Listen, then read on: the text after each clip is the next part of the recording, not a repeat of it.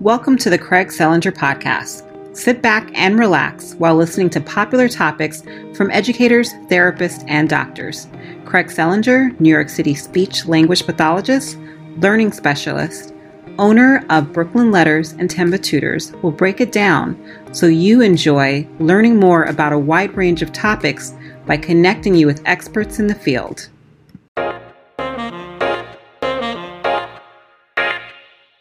Hi, welcome. I'm really excited. We have a clinical neuropsychologist, Preetika Mukherjee here. Did I say it right? No, I think the last name I butchered a little bit. Hello, but we're awesome. Okay, but please let us know how to correctly enunciate your full name. It's Preetika Mukherjee. Mukherjee. Thank you. Sorry about that. We've known each other for a while, and I always avoid saying your last name. I always call you Dr. Preetika. But I'm really excited you're here. And please let the listeners know more about that. Start with graduate school and till today about your training and how you're a clinical neuropsychologist. What's a neuropsychologist? Please let us know. I think that's a great question. So I will start with undergrad. So Even better. Yeah. Undergrad in India. Oh, wow. So it's not here. I did my undergrad in psychology. And in India, the undergrad is 3 years. So it's not a 4-year undergrad. And I knew that I wanted to apply to PhD programs in the US. And for that, I needed 4 years of undergrad, which I didn't have. Mm-hmm. So I did 2 years of master's in clinical psychology in India. Okay. So to get that. So I became a clinical psychologist after the master's in India and then applied to the US programs. At that point, I had no idea what neuropsychology was. Really? So at that point, so you get so you're in India before your master's, or 2-year master's, but you knew you wanted to be a psychologist. Yes. So I knew I wanted to work with kids, and I knew I wanted to do in the clinical field. But so why? But why did you? So what piqued that interest at the time? So that started very early on for me in high school. I really got interested in psychology. There were family experiences that I had that led me to read about psychology a lot. Mm-hmm. And I started feeling that, the resources that we didn't have internet at that point. This I'm talking about like early 90s, mid 90s. So I would go to the libraries and get books, but I would not get the information that I needed. So in India, you were interested in psychology. So you started going to the library to learn more about psychology? Yes. And did not get much. Because, Okay. The understanding in India or even the knowledge of what psychology was not prevalent. And even my parents were like, what are you trying to do? Like, what is this? Like, they were not very supportive of me being a psychologist. But I got more and more intrigued in the understanding of behavior, the understanding of how people react, the emotions, all that. At that point, I had no awareness of learning difficulties or attentional difficulties. My focus was more about how children develop, how children react, or why do some children react one way and others don't. Like, that was where I was going with the clinical psychology piece. So it's interesting, so the field of psychology is not well developed in India, but, I know a little bit about Indian culture. They are big on education and family structure. Mm-hmm. So it's just something culturally, they just knew without the field of psychology that it's just really important to educate for families to be a cohesive unit. I know the grandparents and aunts and uncles are a big piece of the picture. So it's just the science might not be there, but it's kind of instinctually, they just knew as a culture, as a fabric, like this is really important in a way. Does that sound like a weird question or? No, it's not a weird question. It's basically, I think it's the cultural difference. So there's no understanding of what that does to it. Interesting. But it is something that has happened for so long and it is going on, the fabric or the way, but what does not go on is the talking of emotions outside. Oh, got it. Okay, that's the big, okay, got it. So if you have, say, if you're anxious or you're depressed, nobody will talk about it to anyone, but keep it to either the closest family or to themselves, because these things are not to be talked about outside. So let's say you're an American family that's interested in pursuing professional help. They're going to let an outsider in a sense, right? Whereas in India, you're saying when you were a college student, that was not the norm. You would not. No. Okay. Got it. No. Okay. No. So that is why my parents questioned about what will you do? Like becoming a psychologist, like what does it even mean? What are you going to do? Because that whole idea of somebody coming to you for help, for that reason does not exist. No, that makes, now I get it. That makes sense. So again, and we'll talk, I'm sure, more about India and the cultural differences. So let's say back in college, there was a family, obviously you weren't a psychologist yet, and their child's struggling in school, right? So how would they would just navigate with the school, navigate within the family, what to do? And I guess I would assume that they would take the school input and then kind of work together to figure out what the best solution is. So the support for learning difficulty did not exist, at least when I was growing up. Okay. I'm sure things are a little bit different now. I have not been in India for a while, so I'm not sure how the educational system is going. But at that point, the understanding or even the support for it did not exist. I mean, what do you mean you have learning or reading disorder or you have dyslexia? Like that, those terms did not exist at that point, right? So it's almost like a denial in a way, because like it doesn't exist. This doesn't make sense, right? In a way, how would you sum that up? I would not say denial. Okay. I would say lack of knowledge. Lack of knowledge. Okay. Yeah. So there's no knowledge that this even exists. Like there is a learning disorder, right? Which is created because of differences in how the brain develops. Like that did not exist at that point. So if you're a bright kid, you're doing well in school, great, or you're a mediocre, or you fail. And if you fail, then you are in trouble with your family and you'll get tutors or something to kind of pass somehow.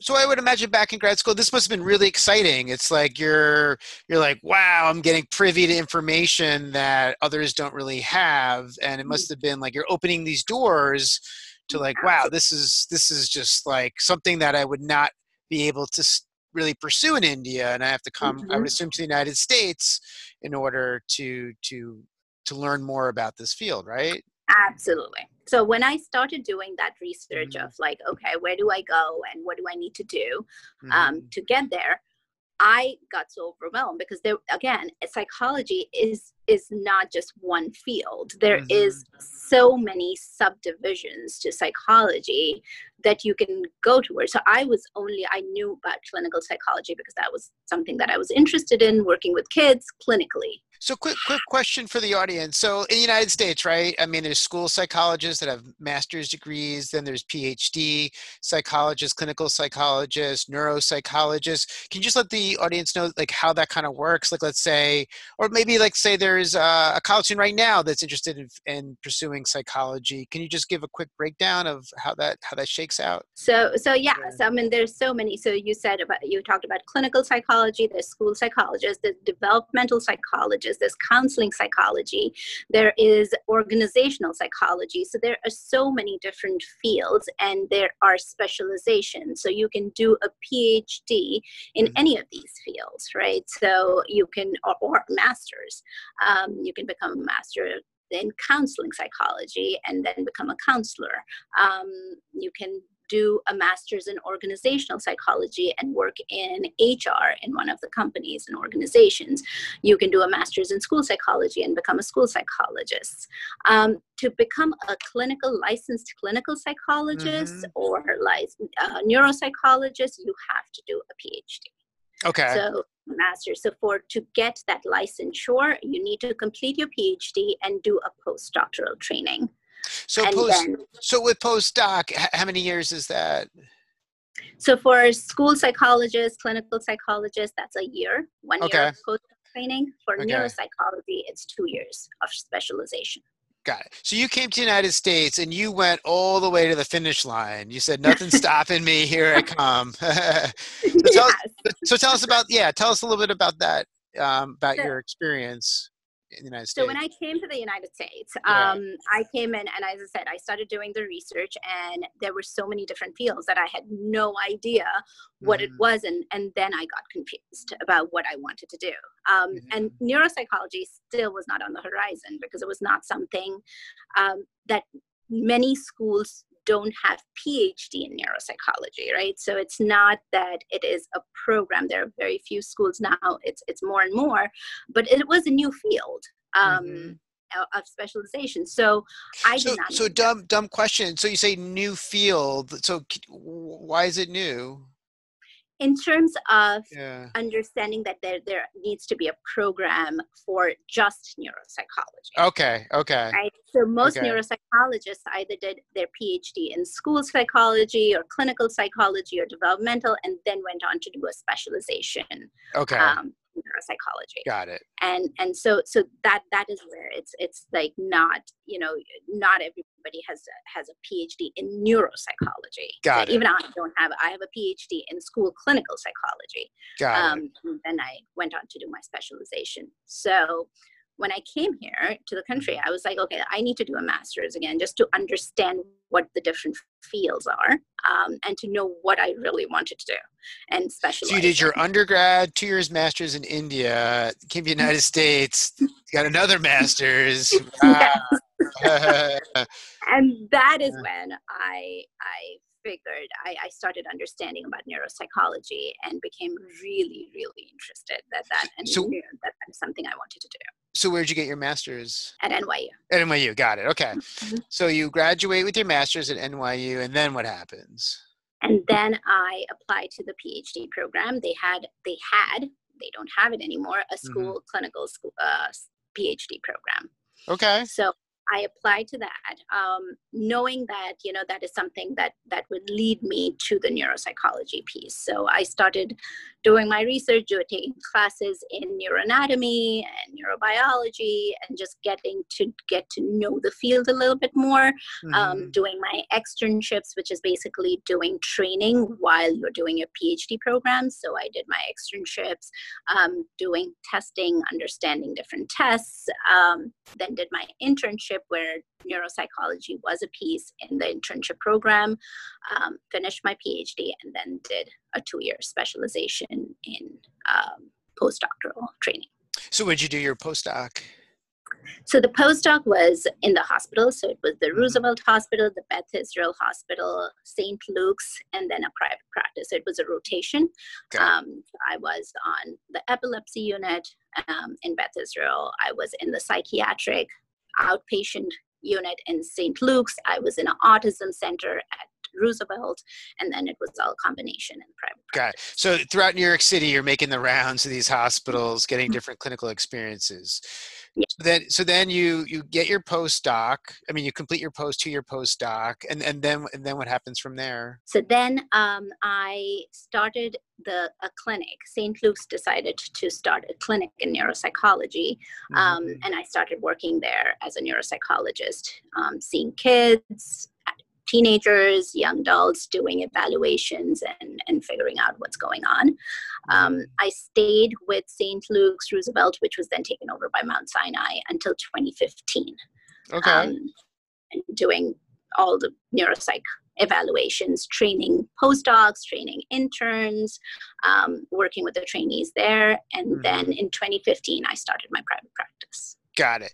So 2015, you start your private practice, and now which means you're on your own, right? So, yes. Right. Okay. So you start your private practice. So tell us about your private practice. So in my private practice, again, I see children. I start anywhere around 2 years, go up until young adults, so in the early 20s. I work with very different kind of disorders, difficulties. So the questions that come in are like, the kid is having difficulty in school. We don't know what's going on. Because I have an extensive background in clinical psychology and was trained as a clinical psychologist, I understand the comorbidity between learning, attentional difficulties, and clinical difficulties. So things like depression, anxiety, bipolar, schizophrenia, psychosis, like any of those psychological difficulties and how they impact learning, or attentional issues or their behaviors in school. So I try to evaluate and differentially diagnose what's going on with the child, to provide the diagnosis, the plan of treatment and interventions and supports both at school and at home. So, so there's a lot to break down here. So in a sense, what it sounds like, it's almost like you're a detective, right? You have these symptoms, right? And it's kind of your responsibility, your job to see what's driving, like, you may see these surface behaviors, right? But we don't know why this is happening, right?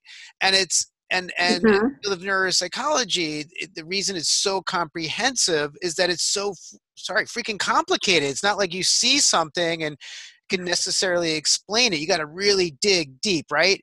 And I know that in the field of neuropsychology or any sort of assessments, it's what you do is you try to exclude. It's like you have a piece of data. It's like, not it. Oh, this is interesting. Let me look a little bit closer, right? And then maybe another little bit closer, and how do these two things or three, and you're juggling and how they interact, right? Can you just explain us to the Absolutely. how that works? So I'll do it with an example. Okay. So parents come in, teachers have been saying that Joey does not pay attention in class and Joey's not listening, gets distracted. Parents come in with a question of, we don't know what's going on. Why is Joey not paying attention, right? So now my job becomes to look at Joey's attentional skills. But that inattention or distractibility could be coming from because Joey does not understand what's going on within the classroom, right? So Joey's language skills might not be where they need to be. And so the teacher is saying something at a pace where Joey cannot keep up. So Joey loses attention because he has no idea what's going on. So they put you right there. So let's say the same example of families. Well, but Joey at home, he follows directions. He's okay. I don't understand why the school's complaining that he's having these issues at school, right? Absolutely. Okay. And that is where it becomes really, really important in these evaluations to see what's going on in the classroom. So to understand the classroom behaviors, because they can be completely different than what's going on at home. And then as a neuropsychologist, you see the child in your office setting, which is, again, a completely different context. So this is huge. Right? So you have three. Yeah, so like this is something that it's really hard to explain to parents. How can, when your child that you see and you may not, and it could be the opposite, right? It could be a child that you're having a lot of difficulties at home, but they're an angel at school, right? My question is, how come context matters? Why does the environment matter, and how do multiple environments elicit different behaviors? So the demands are different, right, in different environments and contexts. So in school, Joey is with 20 other kids, or maybe in some cases 30 other kids, and there's one teacher teaching, and Joey has no idea what's going on with that 30 other students, right, and feels really bad about himself. At home, he's been talked to one-on-one. The dad or mom is telling him what to do. They're sitting with him. They're talking to him. There's a lot more attention. There's a lot less distractibility. Right. So Joey can focus and they can focus on him. The same with the evaluation process, right? So when I am seeing Joey in my office, Joey is just one-on-one with me. I can redirect him. I can get him back to work. I can support him when he needs that, which is not the case that's going to happen in the classroom. So the evaluation context is very different than the classroom context. And that is where it becomes extremely important to understand different contexts. So this may not be the best analogy, and I've never had this done, but I'm imagining, let's say you're a doctor and someone might have some sort of heart issues, right? Maybe they, like the stress test, right? Maybe they put you on the treadmill and you're just kind of walking and your heart's fine. Now there's an incline and now all of a sudden you're stressing your heart, and maybe it'll elicit some sort of irregularity. We're like, okay, there's something going on here that's not normal. But at rest or at a low pace, you're okay. But there's something that we need to look a little bit closer at when you're taxing your heart. Okay. So, Yes, so you have absolutely, okay, and that is a great yeah, analogy. okay. So you're looking at multiple contexts, and I'm assuming you're trying to find maybe some sort of breaking point, or maybe when their system, when they're, say, their learning system. I know like their cognitive profile, which is again, it's a term many people may not understand, but let's call it like their learning. So during your testing, are you kind of sometimes taxing them to see what their breaking point is? I don't want to sound like we're inflicting pain on them, but you're providing maybe an attentional task, a reading task, or some sort of organizational task that may become difficult for them, right? And they may have some difficulties, and now you're actually experiencing them breaking down, like, wow, I'm getting overwhelmed, this is hard, and you actually could see that in action, right? Absolutely. Okay. And that is the whole point. So the whole point of the profile, the cognitive profile, is to see what the strengths are. So what are the things that come easy to them, and they do it with no effort at all? What are the things that don't come easy and they have to put in that effort, and the demands are higher for their cognitive resource, and how do they tackle those tasks? So and I always said that to my trainees as well. It's, the scores just give you a snapshot of what it was. It's the process of how a child gets to get that score, right? So there are kids who are extremely bright and would get like average scores on tasks, but it is so difficult for them to do that, and they're so overwhelmed, and they need the support to even get that score. And that process is extremely important to understand. So let's say you're evaluating a school-age student, and let's say you're doing the neuropsych evaluation, and you start giving them some harder tasks. Now, the student, let's say, does well with literacy-based reading, writing, oral language, listening. They're phenomenal. But for some reason with math, they're really struggling. So why would that be? Why would someone who, let's say, does really well on an IQ test, but now you're working on math, and it's very specific to math that they're breaking down. Why would they break down on math and not all academic tasks? It's a great question, because so now every different kinds of academic work requires different kinds of cognitive resources. So it's not like one section, right? Like this section here is for all tasks, right? No. And I'm like, hopefully, yeah. Sorry. I love that. This is your brain. So explain. So to the neuroanatomy, not down to every specific aspect of the brain, but it's not one localized area that deals with all academics, right? No, it's not, because if you think about it, reading has a huge language component to it, but at the same time, you need working memory, which is basically holding on to the information you're reading to be able to understand what you're reading, right? So if you cannot hold on to that information, your language skills might be fine, but you are losing all that information, so you cannot make sense at all what you read. But math, on the other hand, is, let's take the word problem out. The word problem right, of course, requires language. Yeah. But just the computation piece is not language based. It's very visual based, right? So it's a visual representation. You should be able to make that visual map of those numbers of what you're going to do with them. You also need working memory to hold on to that, but you need a lot of organizational and planning skills to know that when do you regroup, when do you take over, when you carry over, when do you break it down, so all that needs to go on to be able to do math. Got it. Then writing becomes even more complicated. Got it. Right? Because writing then also requires motor. Got it. And that's why neuropsychs are so comprehensive, because you may evaluate, for example, working memory, and then how is that in relation to maybe reading comprehension? How is working memory related to, again, with math, as I'm saying, a very general statement, it depends on the type of math.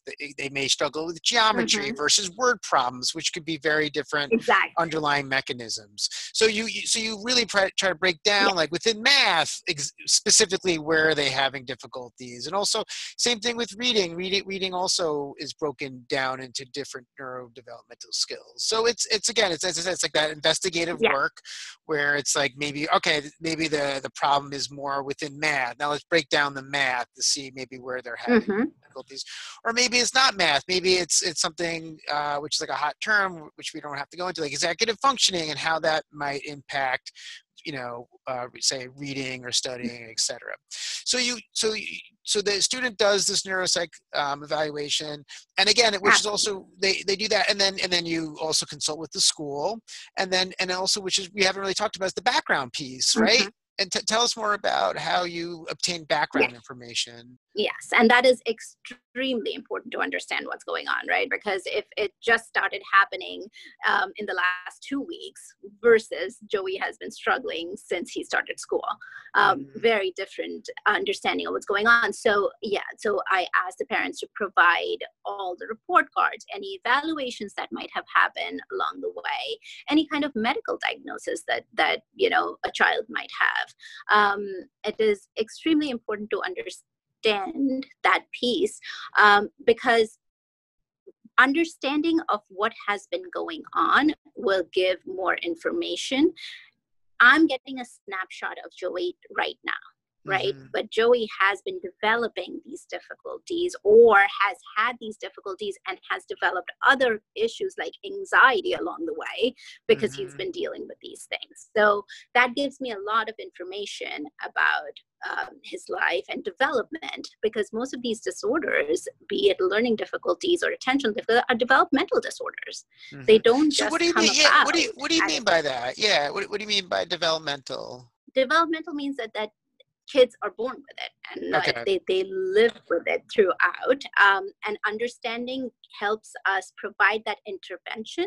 And earlier the intervention, the better the outcome, right? So if I get a child who's younger and I have all those risk factors that this child might have reading difficulties, because those precursors to reading, like phonological skills, I'm seeing that there is difficulty, that this child is not hearing the sounds the way they should. They're not able to blend the sounds the way they should. Then we know that there are precursors. So if we can put that intervention early on, that helps with remediation. So let me give you like a great example. And this comes across our practice as well. We'll get medical doctors that are right now that are MDs, and they can't keep up with some sort of demands in the medical field, and they'll go for a neuropsych. The neuropsych may detect an underlying dyslexia or maybe like an ADHD. So my question is, let's say you're an adult that may have some sort of underlying difficulty but was never identified. How was that issue always there but maybe didn't manifest until you're an adult? Or so, maybe it was there but they compensated. Yes, that exactly. So that's the word. They had compensations along the way. Somehow they compensated for the difficulties that they had, right? So it's not that they didn't have it. They had it all along.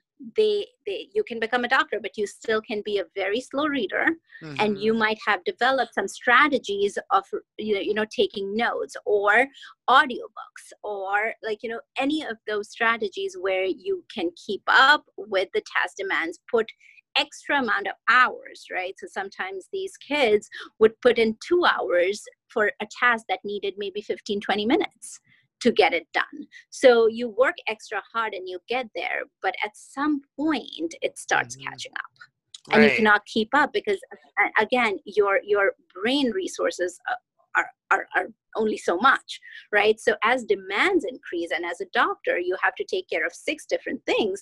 You cannot put in 2 hours for a 15-minute task, right? So to keep up with that becomes difficult. So as a guy, I always like to use sports analogies, which is not the best analogies. It's almost like maybe your child was playing soccer, locally, but not at a profession, like not at a higher level league. And then maybe your child was able to get into, like, they play for middle school, high school soccer, which is great. But then they tried out for college, like say Division III. They didn't make it. They weren't good enough. Their performance, they're not able to keep up with the demands at a Division III level, right? So, or maybe let's say you were a Division I soccer pro, and you graduate college, and then you try to go to some sort of professional soccer club or whatever, and you just can't hack it. Even though you were great in Division I, you're now at a higher level that you just can't keep up performance-wise, right? So it's just the demands you get to. As you rise and rise, your body kind of peaks at some point and just can't keep up, right? But if you, let's say your aspirations were, I don't want to be a professional soccer player, and I'm okay, doing well in Division I, and that's as far as I can go, they're not going to necessarily have an issue. But if they keep going and going, and then like, I was a Division I best soccer player at my college, and I want to play pro soccer and I can't hack it, then it becomes an issue, right? It's kind of like that. It's something like that. And also with all these things, it's not in isolation, right? So you have reading difficulties, right? You can have dyslexia, but along with that, you can have difficulties with working memory or attention or organization, right? As you become an adult, the demands in general increase, right? You might have kids, you have a family to take care of. There are so many other demands that you have to pay bills and you have to take care of. So doing all that, the demands, not just at work, but in life, become overwhelming.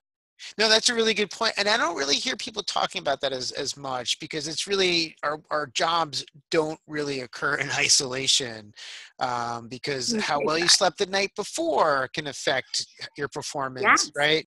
And these days I would say sleep, eating, especially for teenagers, and screen time. Yeah, absolutely. So you really have to look at the full picture.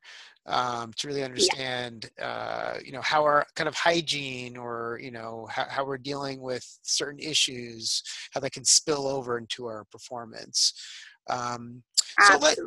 So what are, in general, let's say I'm a parent, let's say I'm seeing some signs that my child might have some attentional learning issues. And I know this really is so general, because it can depend if your child's 2 years old, 10 years old, 15 years old, 20 years old. It really varies based on the lifespan of what those symptoms are.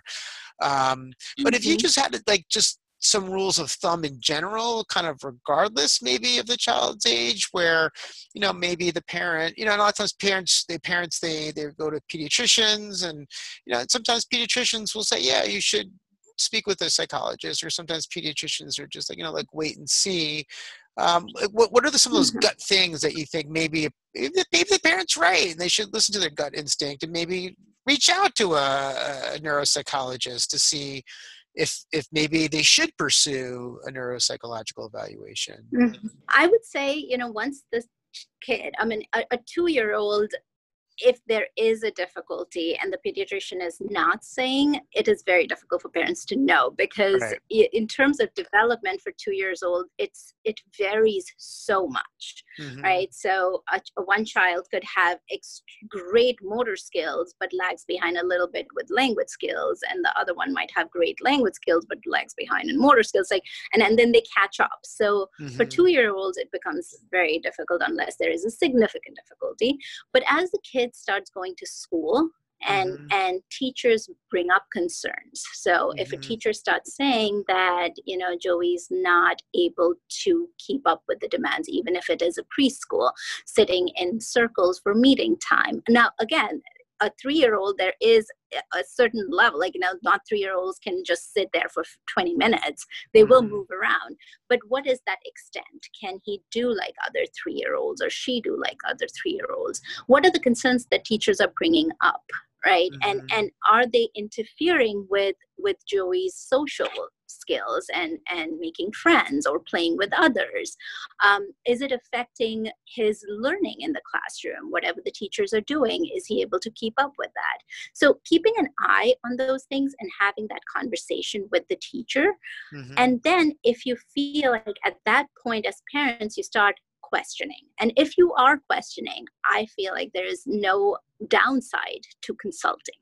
Just Right. have a consult with, Yeah. you know, these are the concerns. What do you think? And as a neuropsychologist, I get these phone calls often where Mm-hmm. the parents will be like, do you think he needs a evaluation at this point? Mm-hmm. And I would give them a breakdown of why I do or why I don't. Mm-hmm. And if it is not, you know, I'm feeling like this is not the right time, you know, in terms of development, as I said, because development varies when they're younger, be like, no, let's wait and see. And just keep monitoring closely with the teachers, with the pediatrician, and, you know, and then we can come back to it. So in other words, it's like the teacher, the teachers, they have reference points, right? They see your child in reference to children that are within the same age range. They can reference the various behaviors. And then if a parent brings up concerns, it kind of means that your child is doing something from the norm, from the class, that might not be acceptable. Now, whether the teacher's right or wrong, you should, you know, even if you don't like your child's teacher, you should still take that input seriously.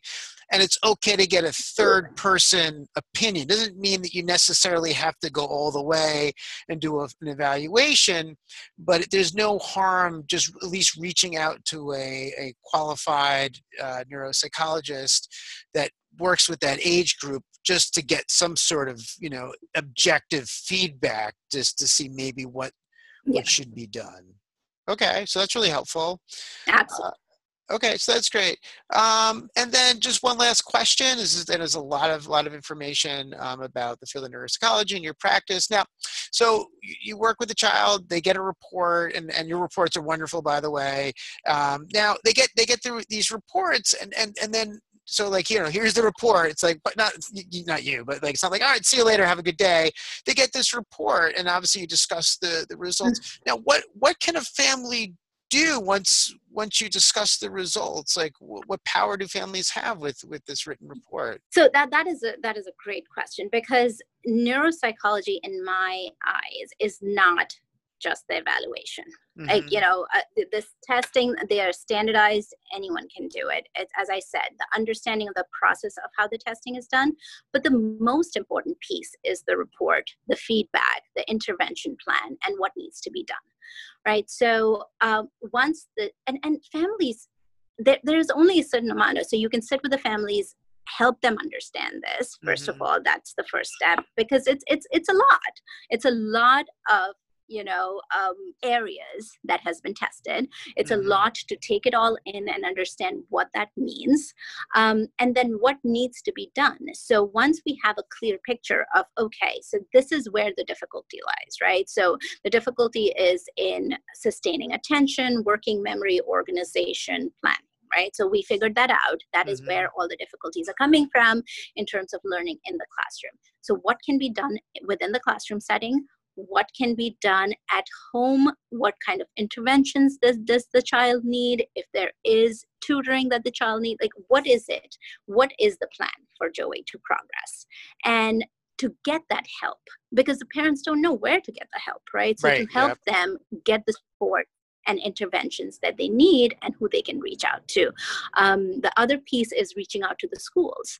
So that is something that I do all the time, is talking to the teachers, talking to the school psychologists, putting those interventions in place in the classroom and school. Yeah, and one last piece I'm going to add on, which is a whole other discussion, is if they take that plan and let's say they either want to modify the IEP, and people will say, what's an IEP? It's an individualized educational plan. Any student in the United States that has, again, correct me if I'm wrong, but if they have a significant learning issue and is documented, they're eligible for an IEP, whether it's through the public school or if they go privately. What I know, I can hands down, everyone's going to agree with this, that that if you are opening a new IEP or you're modifying an existing IEP and you take a well-written neuropsych evaluation and you try to translate those goals into the IEP and it's well worded, you now have a legal document that will help support your child for the upcoming year or years. And I think that's on my end, when we work with families, I know the neuropsych is invaluable in so many different ways, but that one piece that I always tell parents is that you're basically you're updating or you're improving a legal document that the school has to follow, and that's the power of the neuropsychological evaluation. You're now, the accountability now has been upped, and it's not just you're right. So can you just talk a little bit about that as well? Yeah, absolutely. I mean, and I think with the IEP, it is extremely important for the neuropsychologist to explain the results in the IEP meeting, because for parents to do that, it's very difficult. Oh, absolutely. And the training, who is running the IEP meeting, it varies. And their understanding of all the aspects of an evaluation might be very different in what they experience and what experience they have in terms of educational background. So it becomes very important for the person who's done the evaluation, who understands the child, to be there to advocate and make sure that the needs are put in the IEP and the interventions are put in place. So yes, the reports go to the school. The parents can share that to create the IEP or modify the IEP. And as a neuropsychologist, it becomes very important to explain the results to the IEP team. Yeah, and I think that's something that sometimes it's overlooked, where parents, they think, all right, I got the report and like, that's it. But you also, if they're opening or modifying the IEP, there's a translation piece, which is crucial, because you can have a beautiful report, and if that is not translated well into the IEP, then it kind of defeats the purpose of the neuropsych in terms of modifying or updating those IEP goals, right?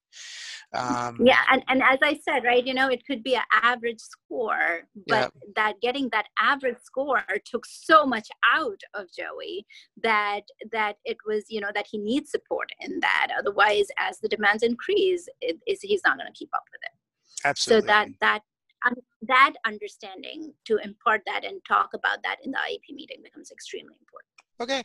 Well, thank you so much, Dr. Preetika. We really appreciate you. We learned so much about the field of psychology, neuropsychology, neuropsychological evaluations. For those that have tuned in, please like us on YouTube. And at the bottom, we will have Dr. Preetika's website as well, so you can reach out to her if you have any questions. And hopefully, there's so much to discuss. Hopefully, we'll have you back sometime soon. Absolutely. Thank you so much for having me. This was a great discussion. I loved doing it. Thank you.